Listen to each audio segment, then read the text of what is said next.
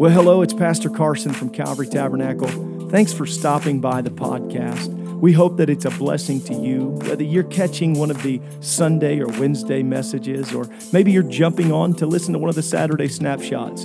We're doing everything we can right here in the beautiful Fountain Square area of Indianapolis to try to reach and connect and disciple people towards Jesus Christ. Enjoy what you listen to, and I hope that it's a benefit to your life.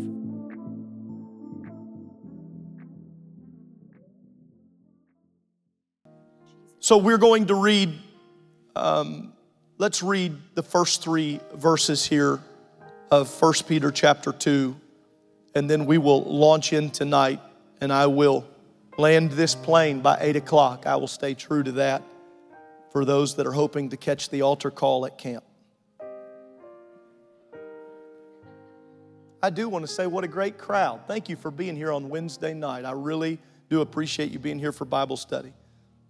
I was talking with someone and we said, well, I don't know if anyone will show up. Well, a lot of you did.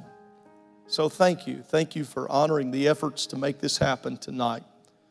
Wherefore, laying aside all malice, all guile, and hypocrisies, and envies, and all evil speakings. It's a lot of stuff. Malice, guile, hypocrisies, envies, evil speakings. He said, lay all that aside. And he gives them instruction. As newborn babes, desire the sincere milk of the word, that ye may grow thereby. If so be ye have tasted that the Lord is gracious. How many has found He is gracious? He is gracious. Lord, we love you. We thank you for our time together to study your word. I thank you for what we feel in this house, which is no doubt the evidence of your Spirit. I pray that you would help me to teach in a way that is both palatable and receivable and somehow engaging. I pray that we could teach your word. We don't want to dumb it down, make it too surface, nor go to a place where it's not able to be comprehended by everyone. So help me, if you will, kind of thread that needle here tonight, that we might all grow because of our time in your word. We ask that in the mighty name of Jesus Christ. And let everyone say amen. Amen. You may be seated here tonight. So we have a couple of things that are being spoken to us here in these first three verses. I want to take advantage of bringing clarity to this. That first thing being, we are to put off evil. We're to put off evil. And sometimes that is easier said than done. Because those big five that he mentions here in verse 1, if we're not careful, we might eliminate all of these things but one. But how many know that it is the little foxes that spoil the vine? One fly in the ointment has a tendency to hurt everything. So I don't want to take care of guile and malice and hypocrisies and all that evil speaking. I've got that done. But envy is the thing I cling to. And Peter is writing to them and saying, you have to take these off. But it's not simply for the putting off of evil, but it's that second element of craving the Lord. I want to say this, and I want us to think about this, regardless of how mature you are in Christ.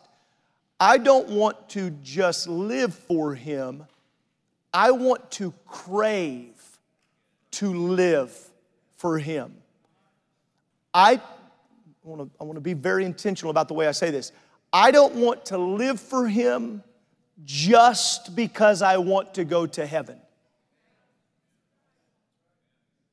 I want to live for Him because I love Him.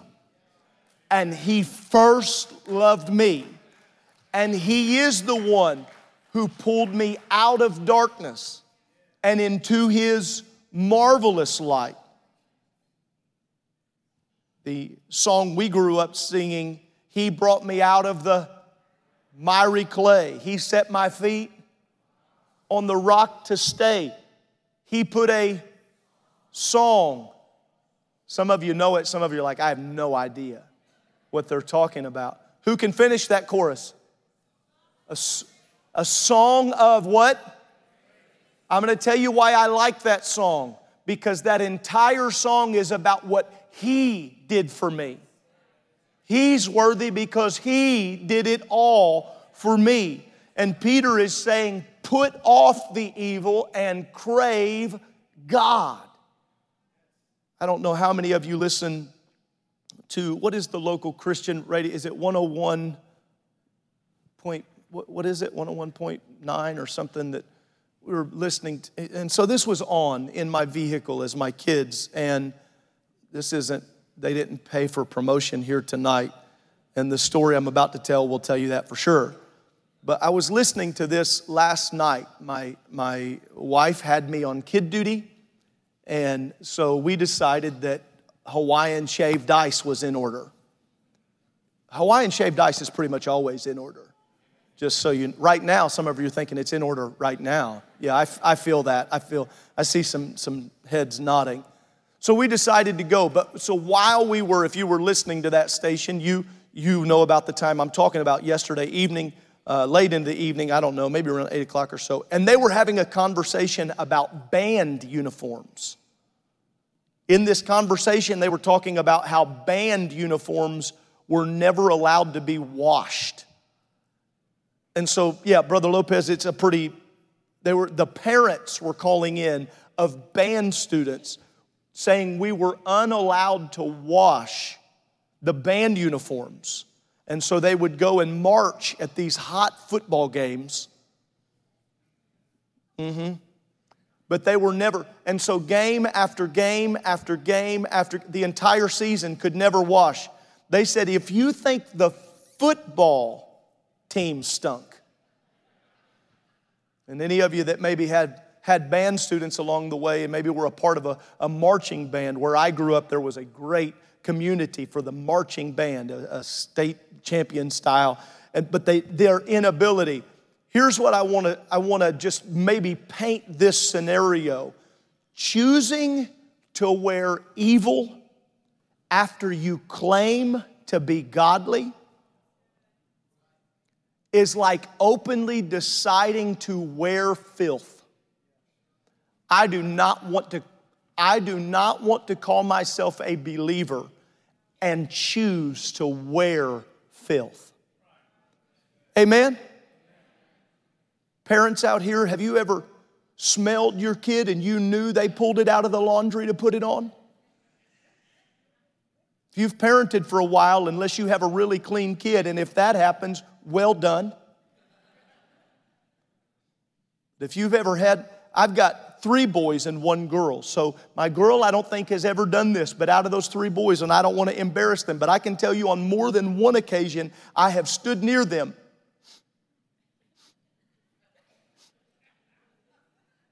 What? Did you wear that yesterday? Yeah.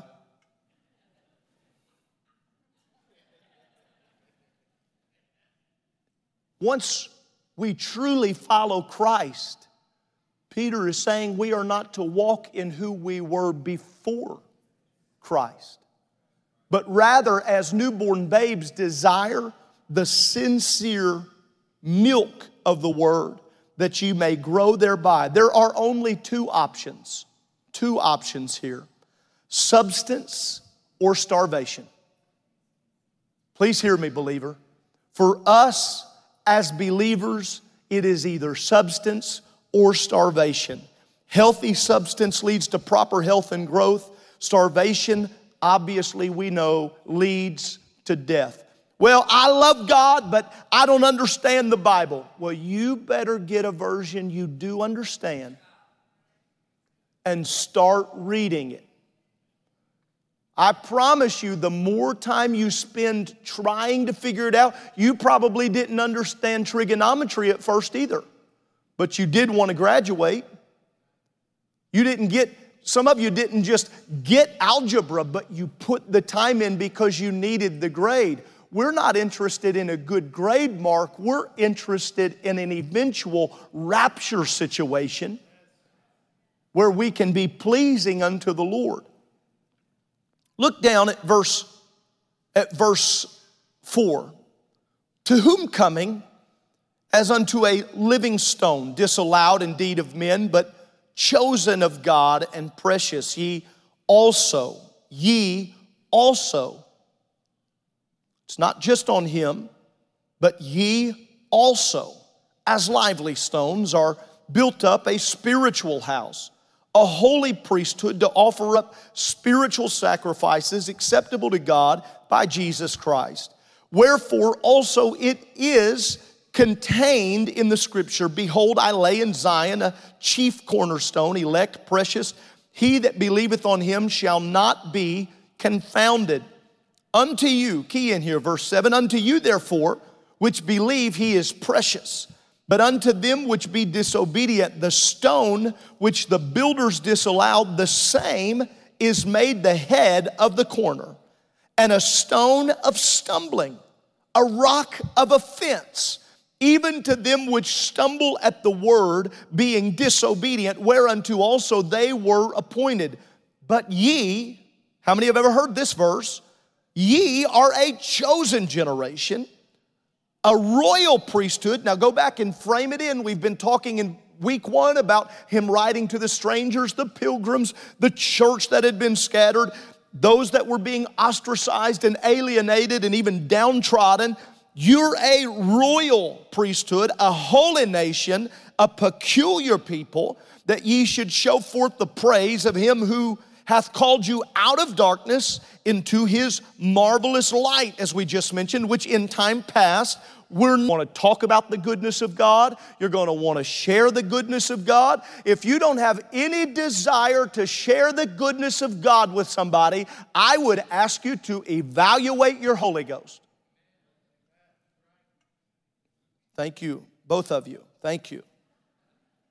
This communal language, since Peter says, you are a house, not you are houses, plural. This is like 1 Corinthians 3:16 that says, you are God's temple. He's speaking about the church in this situation, as opposed to 1 Corinthians 6:19 where he says, know ye not that ye are the temple. And so there are places where it's communal or plural, and there's the places where it's singular, individual. And so we must know that while we have a responsibility as a church, we also have responsibility individually.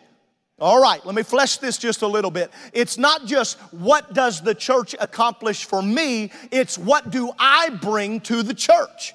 Not what can the church do for me to make me feel better, it's what element. And I ask it this way, you've heard it before, but if everybody in the church worshiped like me, what kind of worshiping church that would I go to? If everybody in the church gave like me, what kind of church would I go to? If everybody showed up when I show up. I asked a leader last year, I asked that question. If everybody on the team came to church the way you come to church, how many nights would we have a full house? Okay. Come on, how many know it's true? I'm not just a part of a great church. If I'm a part of a great church, then he's calling me to be great. He's calling me individually to say, wait a minute, I can't just push this off on somebody else. I can't say, well, that's Brother Galleon's responsibility, or that's Brother Crabtree's responsibility, because they sat on the front row. They got to have it all together. If it's not right, let's look at them. Or, no. What value do I bring as a believer? That's why every now and then, don't worry if nobody else is worshiping. If you feel something rise up in you, go ahead and lift your hands and shout unto God, and because it's the fact that you're a lively stone. Amen. And historically, the metaphorical use of cornerstone to indicate something of fundamental importance derives from the architectural practice that goes back to the ancient times. The cornerstone would be the first stone laid in the masonry project. It was critical for this stone to be perfectly laid according to Jim Samra. If that wasn't done right, then the reference for everything else would be off. And I'm going to tell you, if he's not our starting point, everything else will get off. If he's not our starting point, if he's not the starting point of the way you parent, it'll get off balance. If he's not the starting point of the way you treat your job, it'll get off balance. If he's not the starting point of whether or not you're faithful to the house of God, or whether or not you're a man or a woman of prayer, or whether or not if he's not the starting point of everything, then it will get off. Listen. Let me give you this illustration, okay? So you can maybe have a visual for an emotional hook here. We don't want to build a church that's lopsided like the Leaning Tower of Pisa, so to speak. We don't want everybody to say, well, I think the foundation was off, or they built in a place where they should not have built. And over time, hear me right now, he has proven he will never fail. If we will build this thing on him, hell cannot delineate who or what the church or the members of the body have the ability to be, if we will build on Christ. But if we want to build our choices on public opinion, we might as well get ready. If we want to build our churches on the latest governmental laws, well, I'm getting ahead of myself because that's where we're going. But I'm going to tell you right now, while that part of it preaches real good to us who are Gentiles, this acceptance and this allowance of Gentiles into the body, this became a stumbling block, as it were, to the Jews who were believers. And it was hard for assimilation in the beginning, for them to think that Jews and Gentiles could worship together. A chosen generation, a royal priesthood, a holy nation, a peculiar people. Good, Brother Mathis, as long as he's talking about us. But this gospel was not going to be for just the Jews. This was going to be a for whosoever will gospel. For the person who, here's the challenging part, for the person who was born into this and the person who wasn't. Because while not biologically, you cannot be biologically born into the church. You can be biologically born into a family that brings you to church. But everybody in this room knows somebody right now that should be living for God, but they're not. And they lived in the right family, grew up in the right home, came to the right church, went to Sunday school with you, but they are proof that being in the but there's people all over this room tonight that you weren't born into the right biological family to bring you to church, but you were born into the body when somebody brought you to the house of God. And to people who need it to be about us and no outsiders, to people that struggle with the thought that someone new to God could get recognized over me, need to tell you, that's the envies of verse 1. Well, I don't understand because I've been here and their brain, I know they don't have everything right in their life. Probably not. But hold on, we're not in competition with each other. We're building on the chief cornerstone. Somebody say amen. When we're looking at this chosen generation, Peter, what are you talking about? He's referring to that most important event in the history of the nation of Israel, jumping all the way back into Exodus chapter 19, verses 5 and 6. Out of the nations you will be my treasured possession. You're going to be for me a kingdom of priests.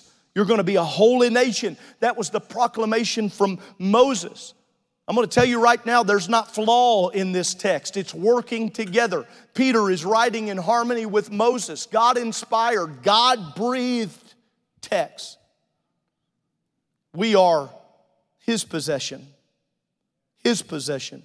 And we've obtained that mercy because He called us out of darkness. So verse 10 ends that section which in time past were not a people, but are now the people of God. And that kind of bookends that statement I was just making. Even if you were born, I hear people say that and I know what they mean. I was born into the church. I cut my teeth on but you've got to remember the day that you were baptized in the name of Jesus Christ. And I had people ask me before, how do I become a member of this church. I said, well, there's some steps as far as if you're talking about voting, but if you want to join this church, the most important thing you've got to do is repent of your sins. You've got to be buried by baptism in the name of Jesus Christ for the remission of sins and be filled with the gift of the Holy Ghost. And then you've got to walk in that newness of life. Because part of that laying aside of verse 1, Peter was not saying lay aside momentarily. It's Sunday. Put your best suit on. It's not what he's saying here. He's not saying come and look like you're a part of the body on Sunday, but do whatever you want when you leave. This laying aside means eliminate this from your lifestyle. Get rid of this and begin to desire the sincere milk of the Word. So that by the time we get down to verse 10 and we're reading in time past, we're not a people, but the people of God who had not obtained mercy, but now have obtained mercy. If we ever, listen, if any of us, I'm going to talk to me, you listen. Josh Carson, you better understand that if you ever stop thanking God for His mercy, you're in a dangerous place. Whew. Man, I feel something right now in the room. If I ever stop thanking God that it's been His mercy and His grace, then I'm going to get to a dangerous place where I start thinking that I deserve to feel Him and I deserve to understand His Word and I don't deserve this. It's been His grace and it's been His mercy. Oh, thank you, Jesus. Thank you, Jesus. Amen. So he goes on, he gets to something which is a little bit unique, and it's often talked about, especially in modern times. It seems to come up a lot. So I want to get to this section, which we're going to call Citizens of Heaven with an Earthly Government. Okay? We'll read 11 through 17 together, okay? Dearly beloved, I beseech you as strangers and pilgrims. So he's staying together with his language. Abstain from fleshly lusts, which war against the soul. He kind of ties 11 and 1 together there. Having your conversation honest among the Gentiles, that whereas they speak against you as evildoers, after he's already told them, get rid of evil speaking. He said, you're doing this, but they're speaking against you as evildoers. They may by your good works, which they shall behold, glorify God in the day of visitation. Hold on to that there. Submit yourselves to every ordinance of man for the Lord's sake, whether it be to the king as supreme, or unto governors as unto them that are sent by him, for the punishment of evildoers, or for the praise of them that do well. For so is the will of God, that with well-doing ye may put to silence the ignorance of foolish men. That is a well-written verse. As free, and not using your liberty for a cloak of maliciousness, but as the servants of God. Honor all men. Love the brotherhood. Fear God. Honor the king. 4 statements to kind of, again, bookend that and bring those together. We begin to watch Peter here in this letter. He begins to take this little bit of a turn with his audience, and he's teaching them that their actions are tied to their missional purpose. I don't want to bore any of you. Some of you love this, and some of you it's a little tougher. So let me say it in this way, okay? Every action in your lifestyle is somehow, whether you like it or not, tied to your missional purpose. If you're ugly with your neighbor, okay, it's either benefiting, blessing, or hurting the missional purpose of your life. Well, I can't stand them. They put that fence on my lawn. Okay, I understand. And maybe you live next door to Satan himself. And we'll pray about it. We'll pray about it. But here's the deal. Peter said, you've got to learn how to have good works no matter what, Because there just might be a day when they recognize that when you could have been ugly, when you should have been ignorant back to them, you just put your head down and smiled anyway and kept on doing. Why? Because the ultimate goal is they just might glorify God in the day of visitation. I'm going to say something right now. Your neighbor, no matter how cantankerous they are, I hope they get saved. I hope they get to find the mercy that we get to shout about in this place on Wednesdays and Sundays. They might have a real bad attitude, but they also might have been abused for their whole life and you don't know. They might have had nothing but a drunk parent their entire upbringing, and they never saw a male figure do anything but be cantankerous, and so they've never seen it. You might be the first male they've ever seen keep their head. Man, I feel this tonight. You might be the first woman that they've ever seen that doesn't cuss them back. Oh, Pastor, that's not Christian living. Yes, it is. Having the ability to let your works bring glory to God, even when people are against you. And it's tied together here because Peter's urging them to abstain from those fleshly lusts and do those good works regardless of how they're treated or how they're spoken about. Why? Because my actions might minister to them. God, as their supreme governor, shows them that it is His will that they should act uprightly and obediently at all times, and thus confound the ignorance of foolish men who were ready enough to assert that their religion made them bad subjects. That's what Clark wrote about them. I was reading about the early church today and some of the early persecution.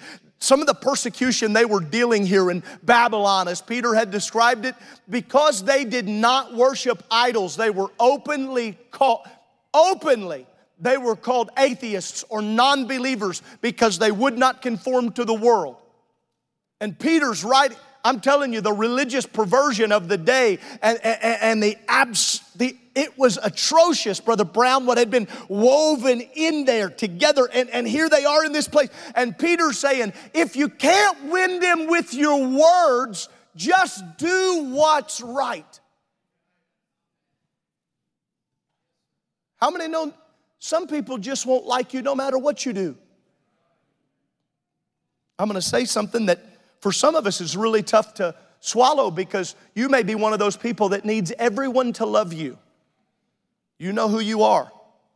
You need everyone to love you. Here's the thing.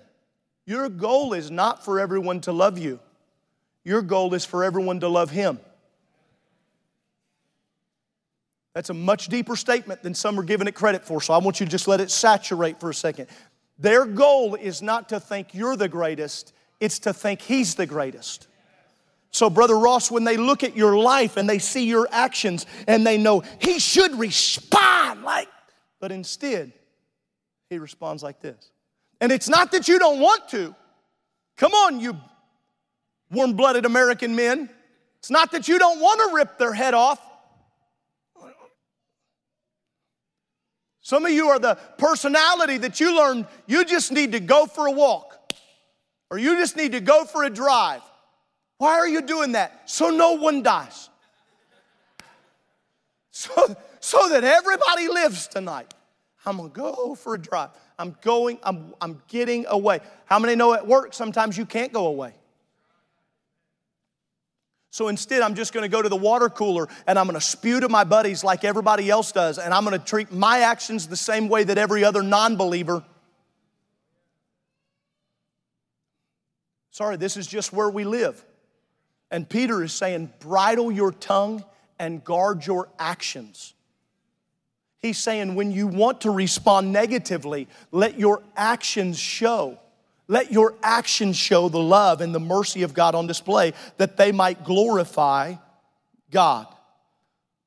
Great example of this when there's kind of this governmental pressure that's on him.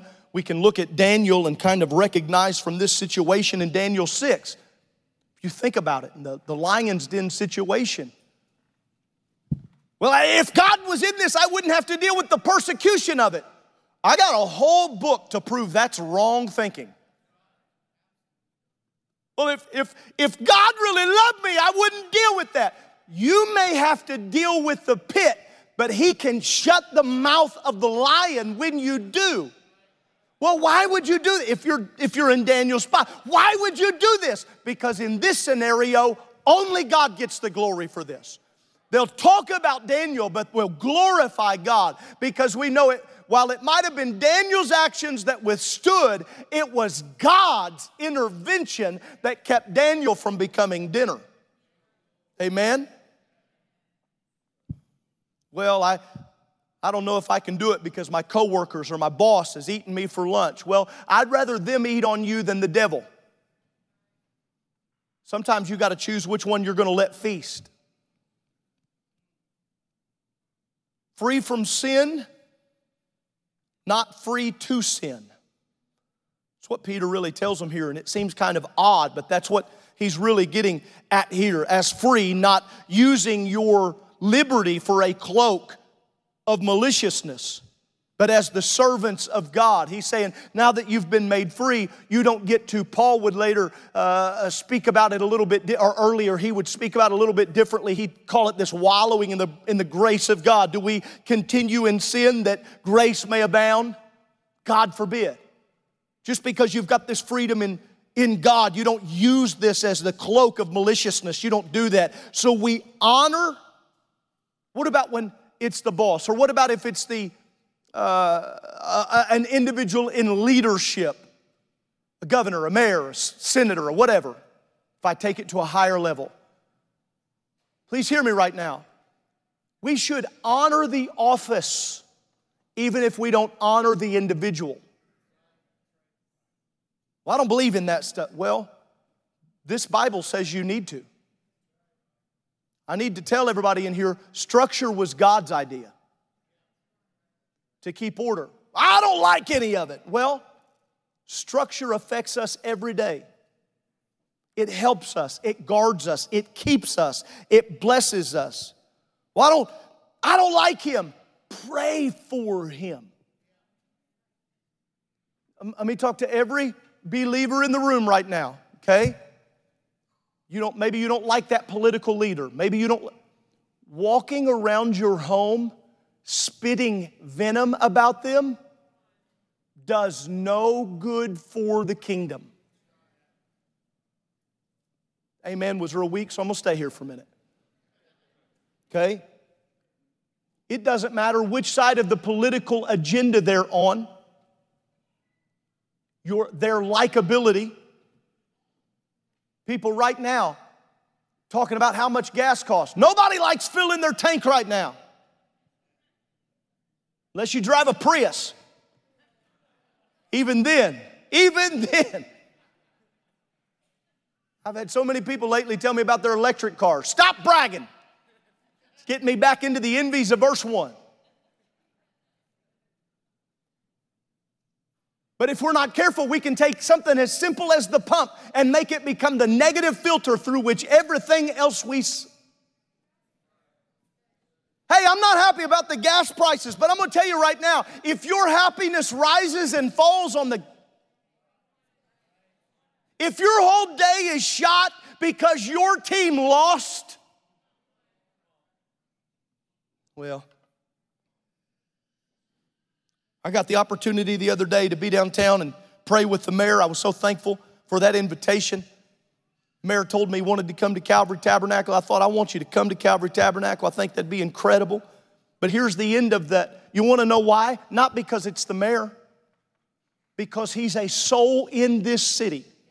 He happens to be in a place of city government leadership, but first and foremost, he's a soul, and I want him to know that we love him, that we pray for him, that we're asking God to give him wisdom. I'm at my time. Give me 2 minutes, 3 minutes, I'll finish. Jump down to verse 18. Servants, be subject to your masters with all fear. Not only the good and the gentle, but also the froward. For this is thankworthy. Thankworthy. If a man for conscience towards God endure grief, suffering wrongfully, for what glory is it when ye be buffeted for your faults? Ye shall take it patiently.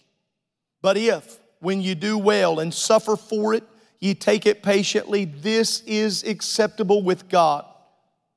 Acceptable. Oh, I want to be acceptable before the Lord.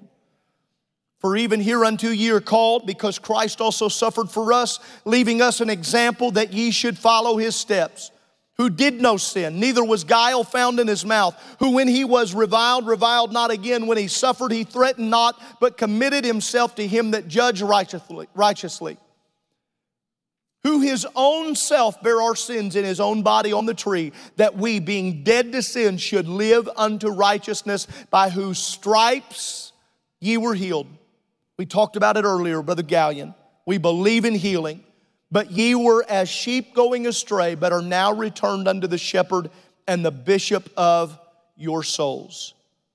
It's important when you read this, and I believe you already have, and if not, I want you to read it again. But slavery here, you cannot read that through the Western eyes of the modern world and slavery as you think of slavery. Some central features that distinguish first century slavery. I'll give you these points and I'll close tonight. Distinguishes first century slavery that Peter was writing to from later, that was practiced in the New World, that we would be more familiar with. Racial factors played no role. Education was greatly encouraged. In fact, some slaves were better educated than their owners. It enhanced a slave's value. Many slaves carried out sensitive and highly responsible social functions. They could own property. Slaves could own other slaves in this day and age. Their religious and cultural traditions were the same as those who had been born free. No laws prohibited public assembly of slaves. The majority of urban and domestic slaves could legitimately anticipate being emancipated by the age of 30. In Peter's day, slaves could hold high status, high-ranking positions even in local government. They could be farmers, doctors, lawyers, nannies, construction workers, writers, accountants as we would think of it, agents, secretaries, the list goes on. It's important to recognize that if we're not careful, we think of slavery and we think, well, this is talking, and we think through Western eyes or in a modern world. Because when you really read this letter and you look at slaves as Peter's writing to in the appropriate time frame, it's always who's he writing to, what was God inspiring, and what is the application for our life. And honestly, the way that we work right now, actual employment in today's culture is much more closely related, one could argue, to the slaves he's writing about in 1 Peter. The way we work to live. And he's saying in all this, when you go into the workforce and they're against you, when you go in place and they try to say you're a slanderer or an evildoer, just let your actions prove that God is good. I'm convinced that people don't care how much we know until they know how much we care. And our words will fall short when our actions won't stop. Stand with me tonight.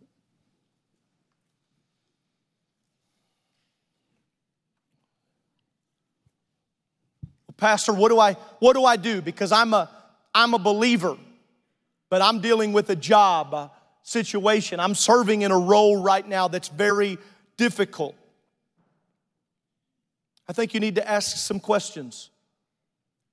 Did God give me this job, or did I choose this job without asking Him? And if you're able to answer question one with, I think God opened this door and God put me here, then I think the second question needs to be not the second prayer, God, get me out of this. The second question needs to be, God, what are you trying to accomplish through this? Because if you're trying to accomplish something through this, then help me to be a servant that's usable.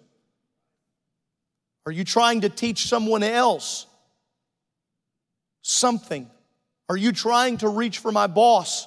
Are you trying to reach for my coworker? If so, give me the strength and let my actions prove that I'm a believer.